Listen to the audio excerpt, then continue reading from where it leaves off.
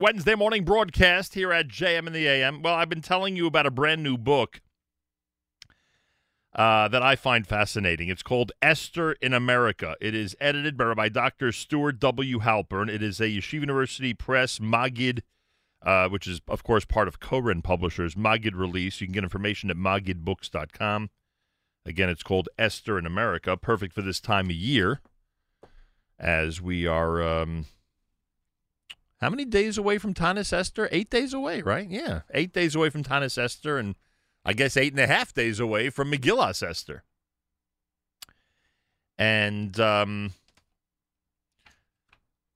it's a fascinating book. It's really amazing how all these centuries later, so many people in American history and in so many different historical situations have leaned on the career of Esther Hamalka, Queen Esther. Really amazing. Rabbi Dr. Stuart W. Halpern is Senior Advisor to the Provost and Senior Program Officer of the Strauss Center for Torah and Western Thought at Yeshiva University. He has edited or co-edited 17 books, including one we spoke about recently, Proclaim Liberty Throughout the Land, the Hebrew Bible in the United States. He teaches in Yeshiva University, synagogues, hillels, and adult educational settings around the U.S., Europe, and Israel. And as we said, the brand new book, Esther in America, a Maggid Books Yeshiva University release. Go to maggidbooks.com. Rabbi Dr. Stuart W. Halpern, welcome to JM in the AM. Thank you so much. And just Stu is fine. Stam Stu. I appreciate that as well. It's so many thoughts since I've gone through the book. So many things that I learned from it. The first is we have this forgetfulness when it comes to the actual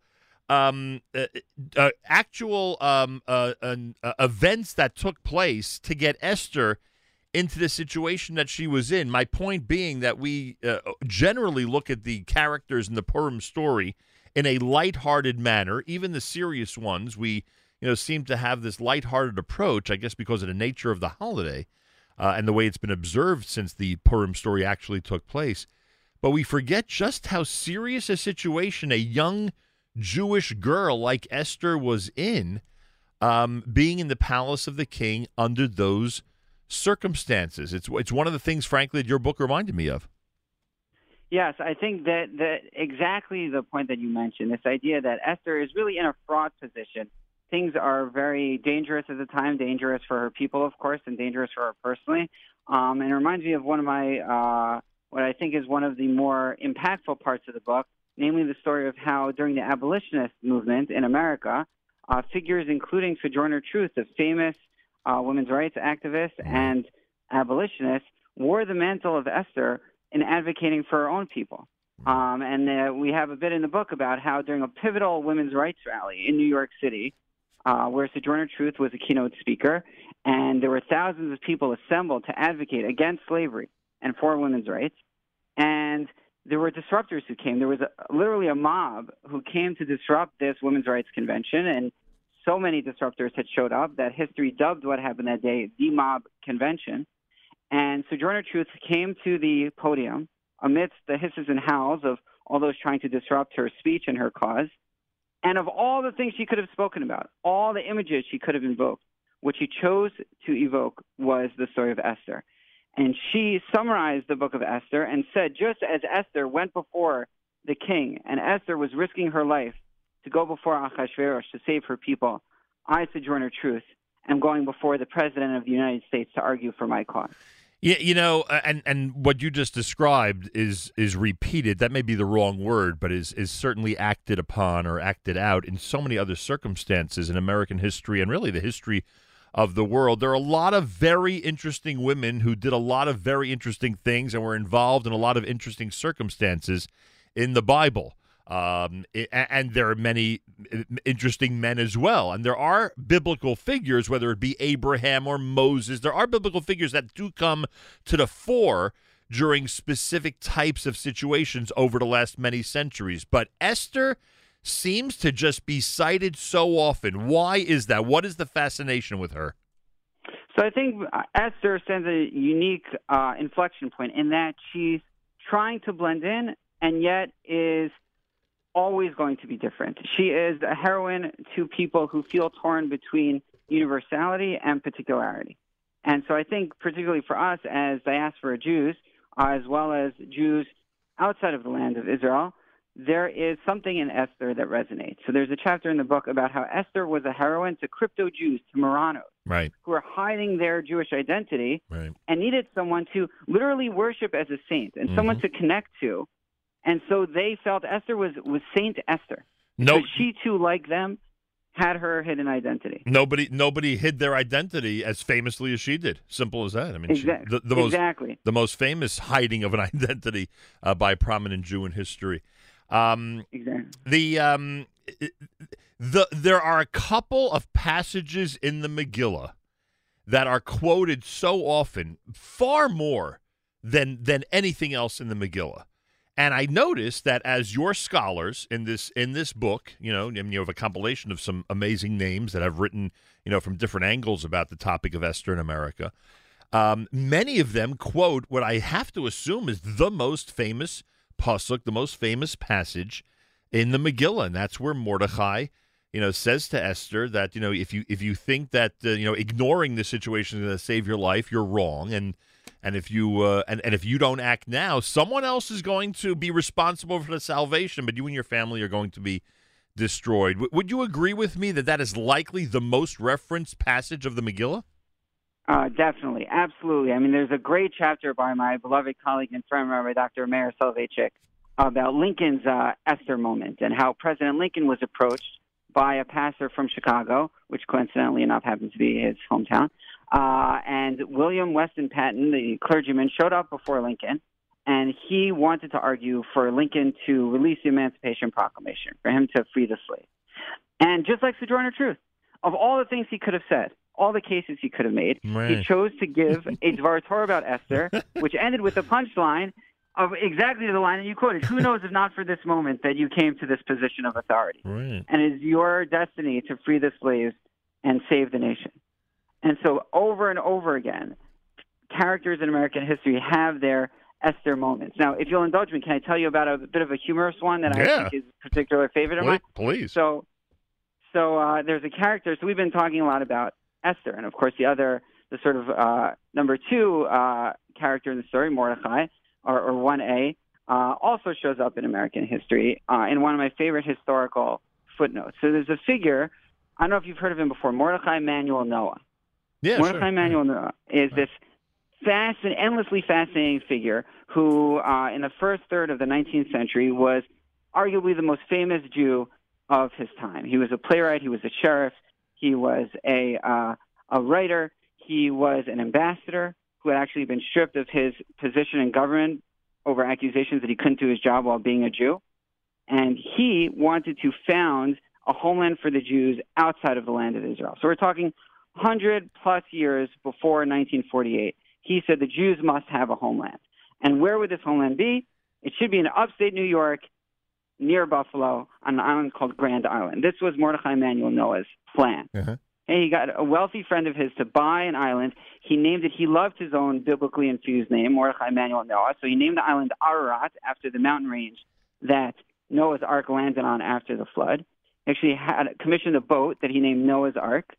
And he put on the boat animals and Native Americans, Indians. Why? Because he felt, and others at the time felt, including briefly Thomas Jefferson, that the Native Americans were the 10 lost tribes of Israel. Wow. And Mordechai Emanuel Noah's plan was to reunite the Native Americans with the Jews of Europe and American Jews. And they would all presumably sing Achenu Kol Beit Yisrael et Shalosh together. And they would live on Grand Island, on Ararat. And he launched this very inauspiciously, this whole initiative, this whole plan, in an Episcopal church because that was the only place big enough for the opening ceremony.